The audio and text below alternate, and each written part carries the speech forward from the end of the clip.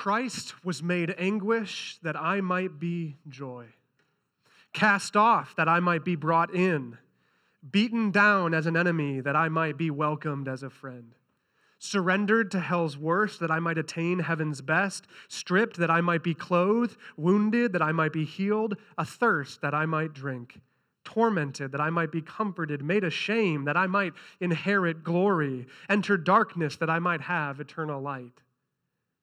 Doesn't stop there. My Savior wept that all tears might be wiped from my eyes, groaned that I might have endless song, endured all pain that I might have a crown of glory, bore a thorny crown that I might have a crown of glory, bowed his head that I might uplift mine, experienced reproach that I might receive welcome, closed his eyes in death that I might gaze on unclouded brightness, and expired that I might live forever.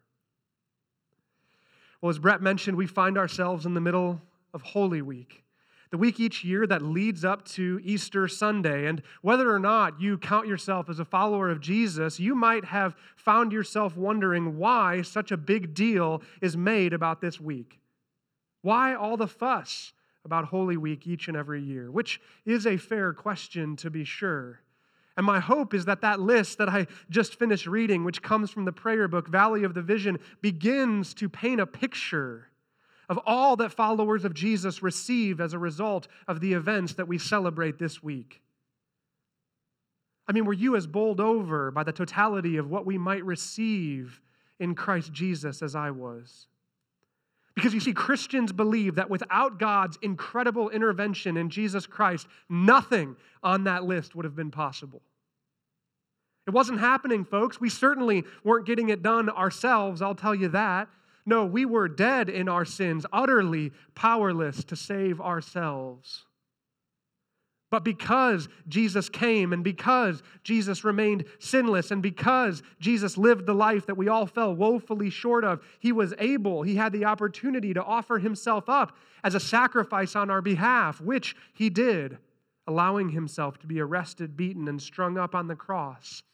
And we, as followers of Jesus, mark this event, Jesus' crucifixion, on the Friday of Holy Week each year, calling it Good Friday. Which, maybe this is obvious, right? This was maybe clear to you, but Good Friday was good from our perspective, right? Good Friday was good from our perspective. From Jesus' perspective, we might call it Bad Friday, or Suffering Friday, maybe. And yes, of course, Jesus knew what he was making possible on that fateful Friday, and in that sense, it's true that it was still good for him, but experientially, I mean, think back upon the prayer that I began with all that it listed in relation to what Jesus experienced, what he suffered, all for us, for our good. Now, here's the kicker. Good Friday wouldn't actually have been good if not for what happened on Sunday. Because that's the other thing Christians believe, and it sets us wholly apart. Followers of Jesus believe something fundamentally different than all other world religions about their founder.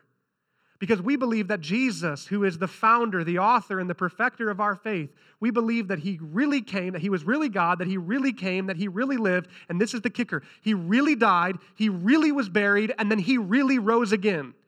It's not like Monty Python, right? Like sort of dead, almost dead. It's not, no, Jesus really was dead. That is what Christians believe. And then he wasn't. He rose again. And that is unique. That is the uniqueness of the Christian faith against all others.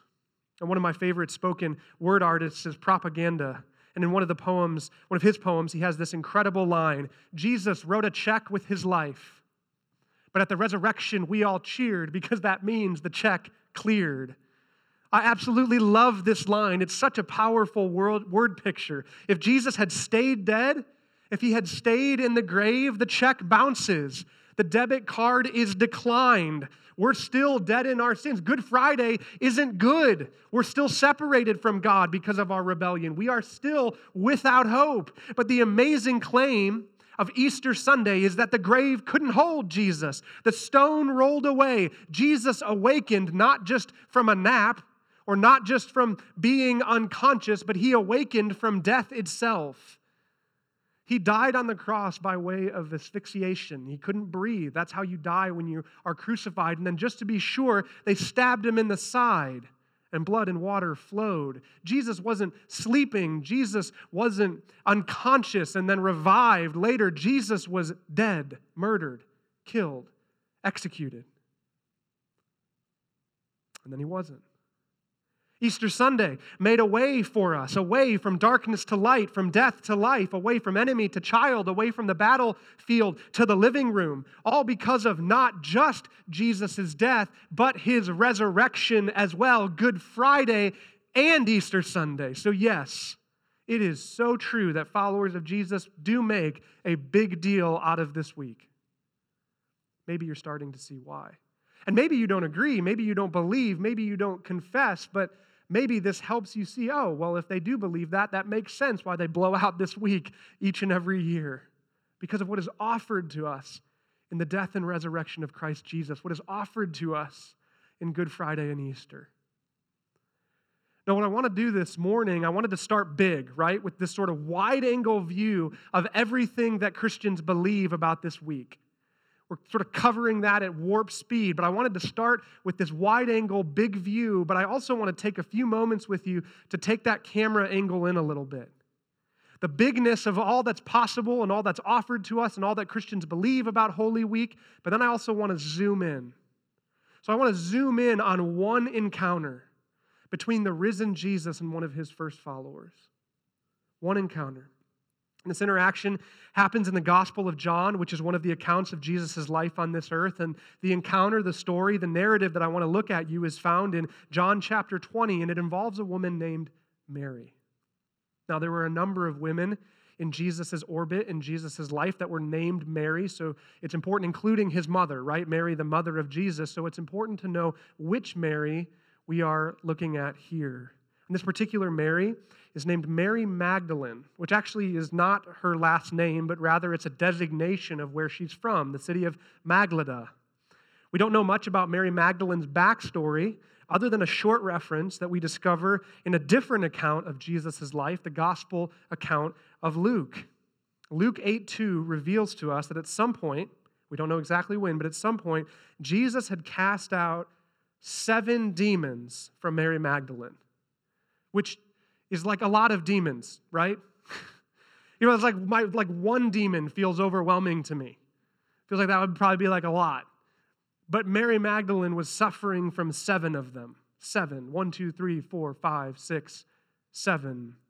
And I know that details like this, narratives like this, it can kind of hit our modern Western sensibilities with suspicion.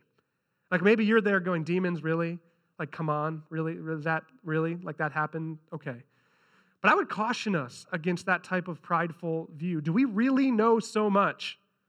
Is it that hard to imagine that there might be a world beyond what we can see and touch?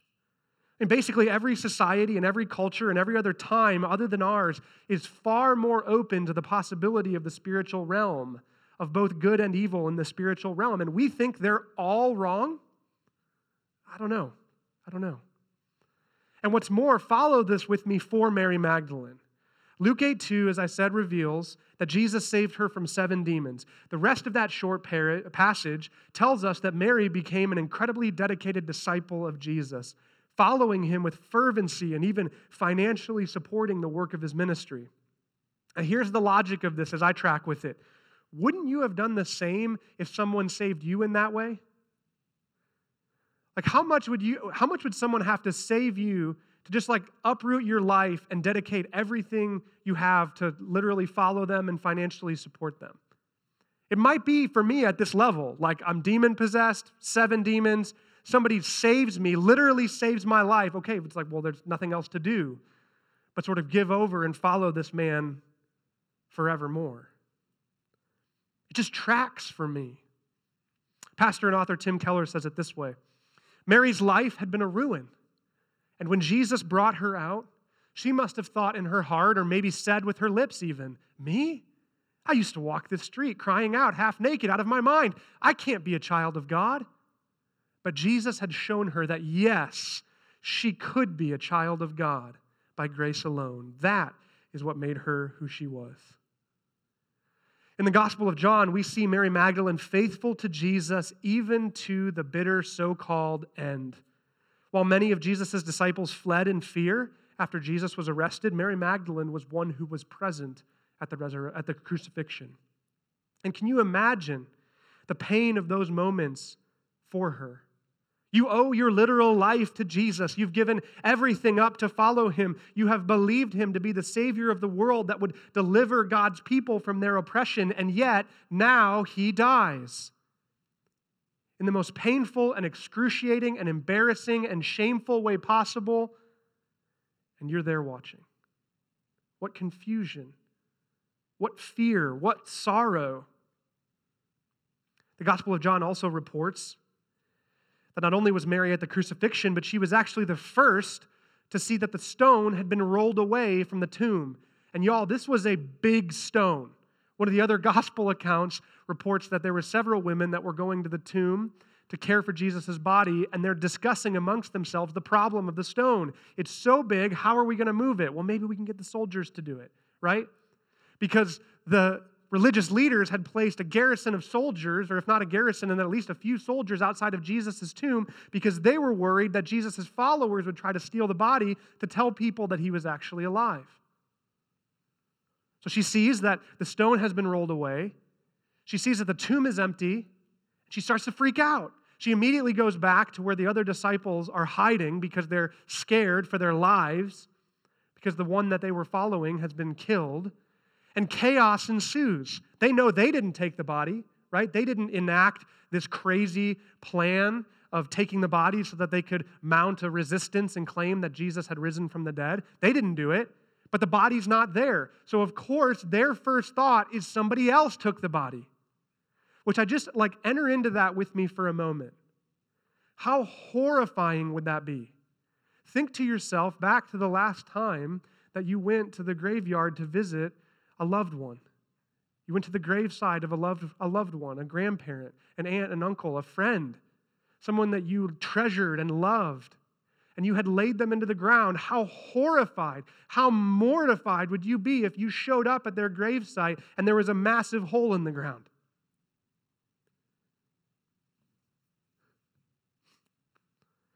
That is what Jesus' friends and followers are experiencing in this moment. Because dead people stay dead. They don't move after you put them there. Right?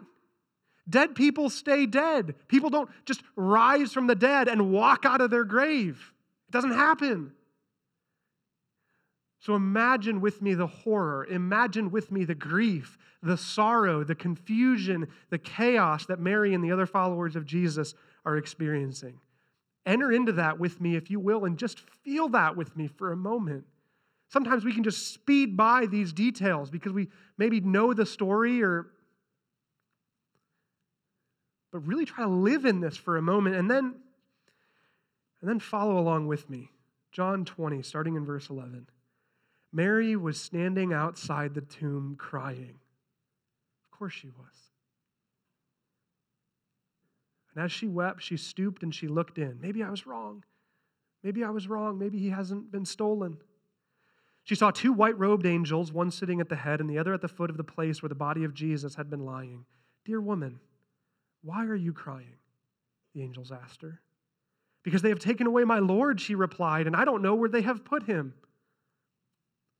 Now, we've covered this already, except for the piece about the two angels, and we don't know for sure, but from the interaction that they have, it seems likely to me that Mary didn't totally recognize them as angels. If she had, it seems likely that maybe her confusion would have subsided a little bit, right? But it doesn't subside. Maybe she thinks that these were part of the group that stole Jesus' body, right? And she's alone, she's a woman, she's vulnerable, so she's like, I got to get out of here. Watch what happens next. Mary turned to leave. Mary turned to leave and she saw someone standing there. It was Jesus, but she didn't recognize him. It was Jesus, but she didn't recognize him. Verse 15, "Dear woman, Dear woman, why are you crying? Jesus asked her. Who are you looking for? She thought he was the gardener. Sir, she said, if you have taken him away, tell me where you have put him, and I will go and get him. And I just love this. Mary, Jesus said. She turned to him and cried out, Rabboni, which is Hebrew for teacher. Mary, Jesus said. Now, significantly, incredibly, this is the first encounter the resurrected Jesus has with anyone. Out of anyone, he picks Mary Magdalene, her of the 7 demons. What an incredible honor for her. And she lives on in honor today, right? 2,000 plus years later, 6,000 miles away, we are sitting here hearing her story. Isn't that incredible?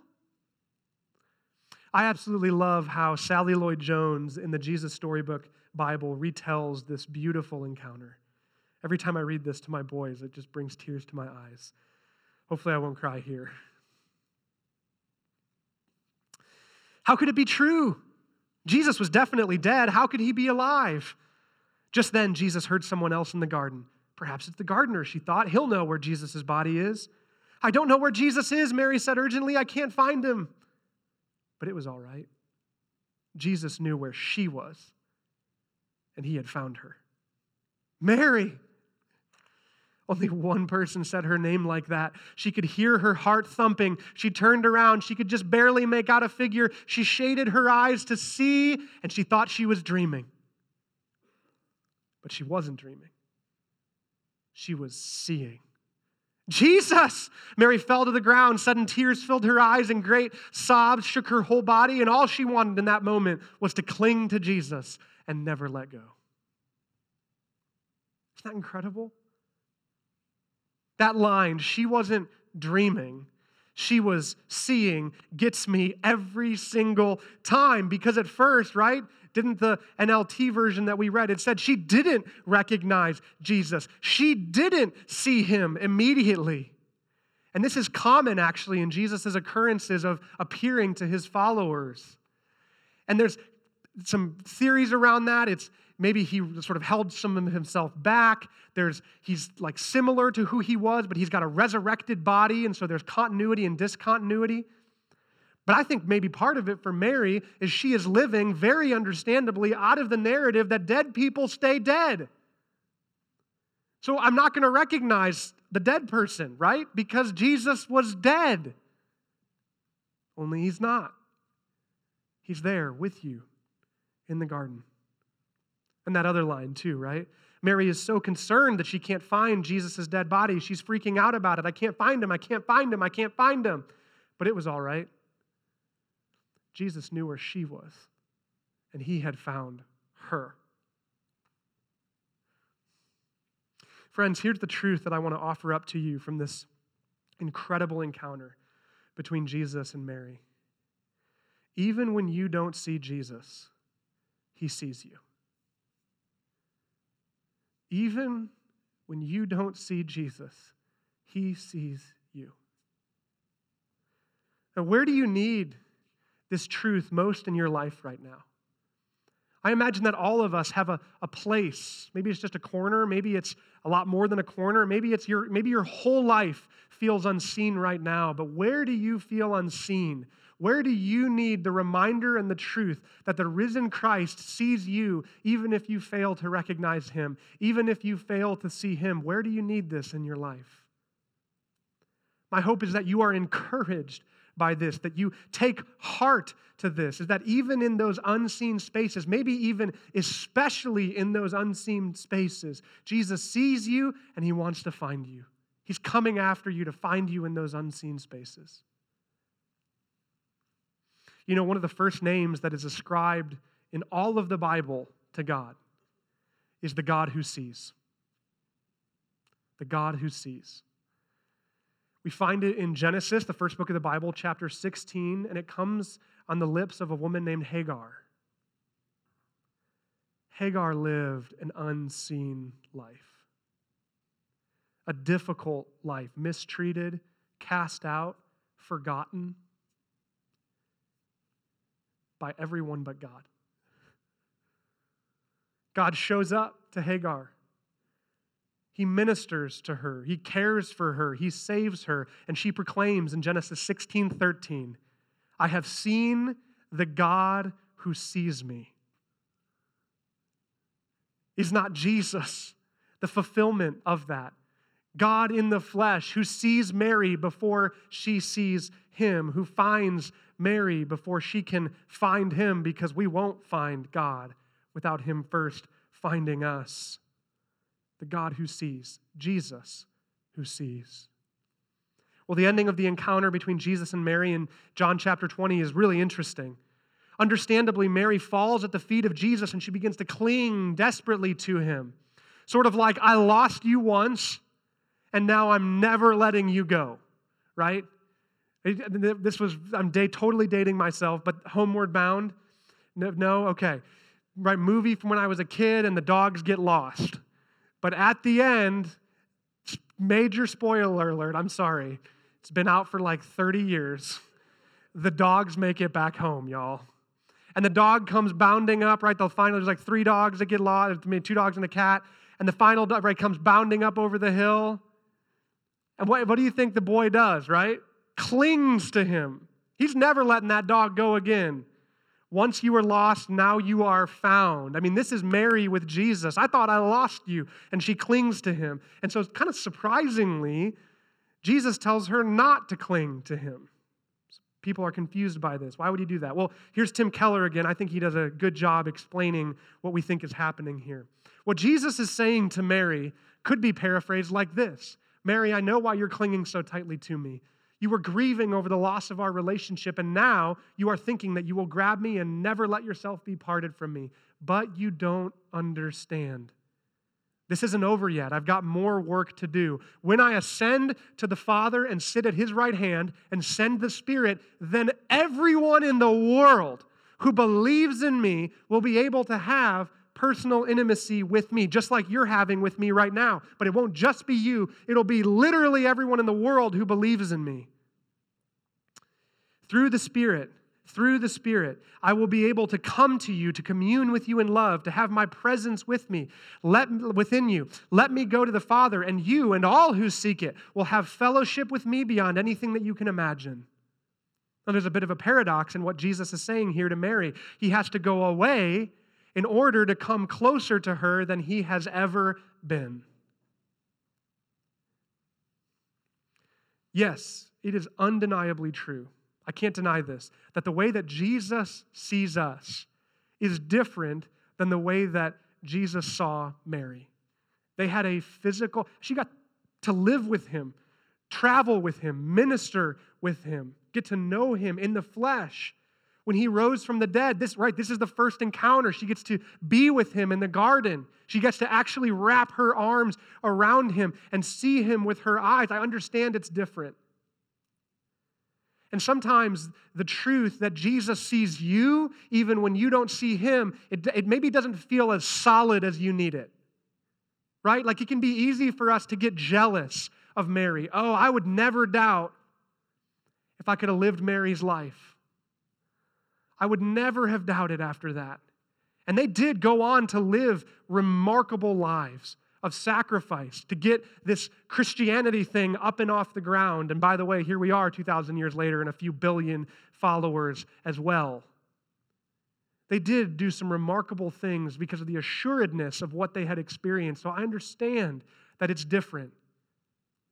But when we give in to jealousy, what we're doing is diminishing the power of the Spirit. We're just diminishing the power of the Holy Spirit.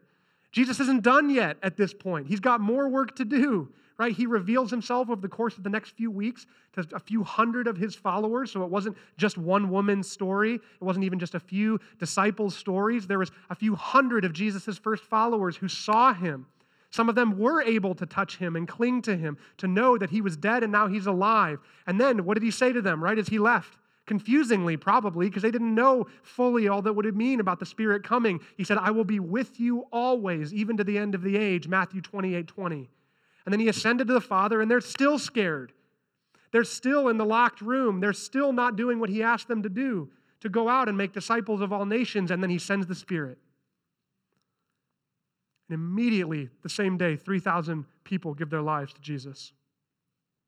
And they actually start to go out and do what it is that he asked them to do. And that same power is what dwells inside each and every one of Jesus' followers. So let's not diminish the power of the Spirit. We are never alone because he goes with us always if we have given over our lives to him. We are always seen because he is with us always. Jesus saw Mary when she didn't see him. I'm so glad that Mary listened to Jesus and let him go. Because she did, we received the benefit. We received the gift. Jesus was able to go to heaven. Jesus was able to reign now at the right hand of the Father and send his Spirit to be with us, to see us, to comfort us, to help us. Jesus saw Mary even when she didn't see him, and he sees us when we failed to see him as well. And oh my, do I fail in my own life to see him. I give in to fear. I give in to anxiety, to worry, because I feel like I can't do it, or like I'm not enough, or that I'll fail, or that I'm too tired, or that I'm alone. That's me. Maybe that's you as well. And in those moments, what my heart needs is this truth. Even when you don't see Jesus, even when I don't see Jesus, he sees us, and he is with us always, even to the end of the age. Friends, Jesus, God himself, came to earth. He lived a perfect and sinless life. He then laid that life down as a sacrifice on our behalf. He was killed, murdered on a cross, Good Friday. And then 3 days later, he walked out of that grave, risen to new life again, Easter Sunday. He ascended to heaven, sent his Spirit so that he could be with us always, always seeing us, and now reigns at the right hand of the Father. This is Holy Week. Do you believe that? I hope you do.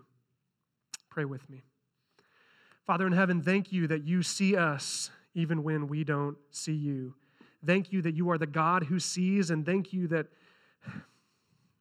you sent Jesus. You didn't leave us dead in our sins, but you sent Jesus to be the ultimate sacrifice on our behalf, to offer us a pathway to new life. And new life beyond the grave, but new life that begins now. New life where we can experience comfort and joy and peace, even in the midst of difficult circumstances, because Jesus, by way of his Spirit, is with us, dwelling inside of us, seeing us in our unseen places. I know we all have those, Lord, and I pray for each and every student and employee and prospective student, everyone in this room, Lord. May they be comforted by the truth that the risen Christ, by way of his Spirit, sees us in all of our unseen places. Thank you for Holy Week. May we reflect upon its truths, and may they ingrain themselves deep in our hearts. We're grateful for you, and we pray all of this in the name of Jesus Christ, our Lord and Savior, who sees us. Amen. Well, there is a call and response tradition around this time of year, and it's one of my favorite things, and so I want to teach it to you as our benediction, our good and final word. And it's kind of debated where this phrase comes from. There's another great story in Luke 24. If you're interested in reading more stories like the one we read today about Jesus revealing himself to his followers, go read the encounter in Luke 24. It's one of the best evidences as well that Jesus wasn't just like knocked unconscious, which, by the way, is something that people have said. Like no serious scholar denies that Jesus was a real person who lived on this earth, which means we have to do something with him. And it means that we have to do something with these multitude accounts that we have of the fact that he was dead and then like a bunch of people saw him alive again. And so serious scholars in the past, not so much anymore, have made the claim that Jesus didn't actually die. Well, in Luke 24, Jesus like goes on a 7-mile walk to Emmaus. It's like, I don't think you do that after you get stabbed in the side if you don't really die and then like really come back in a resurrected and better body. So anyway, in this encounter between Jesus and two of his followers, he is obscured again, and he eventually reveals himself. And at some point, they report to others and say, Jesus is risen indeed. Jesus is risen indeed. And actually, some other people think this call and response comes from Mary Magdalene, who at some point says, Jesus is risen. And so the call and response is this. The leader, me, says, he is risen. And the congregation, those that are present here at chapel this morning, responds together, he is risen indeed. Can we do that now? And can it be better than the good morning that you gave Brett? How about that? And then after that, you will be dismissed. Double credit chapel. Woo! Yeah. I love you all. I'm grateful for you all. Here it is. He is risen. Let's try it one more time. He is risen. You guys are dismissed. Thank you so much for coming. There'll be iPads for you to scan.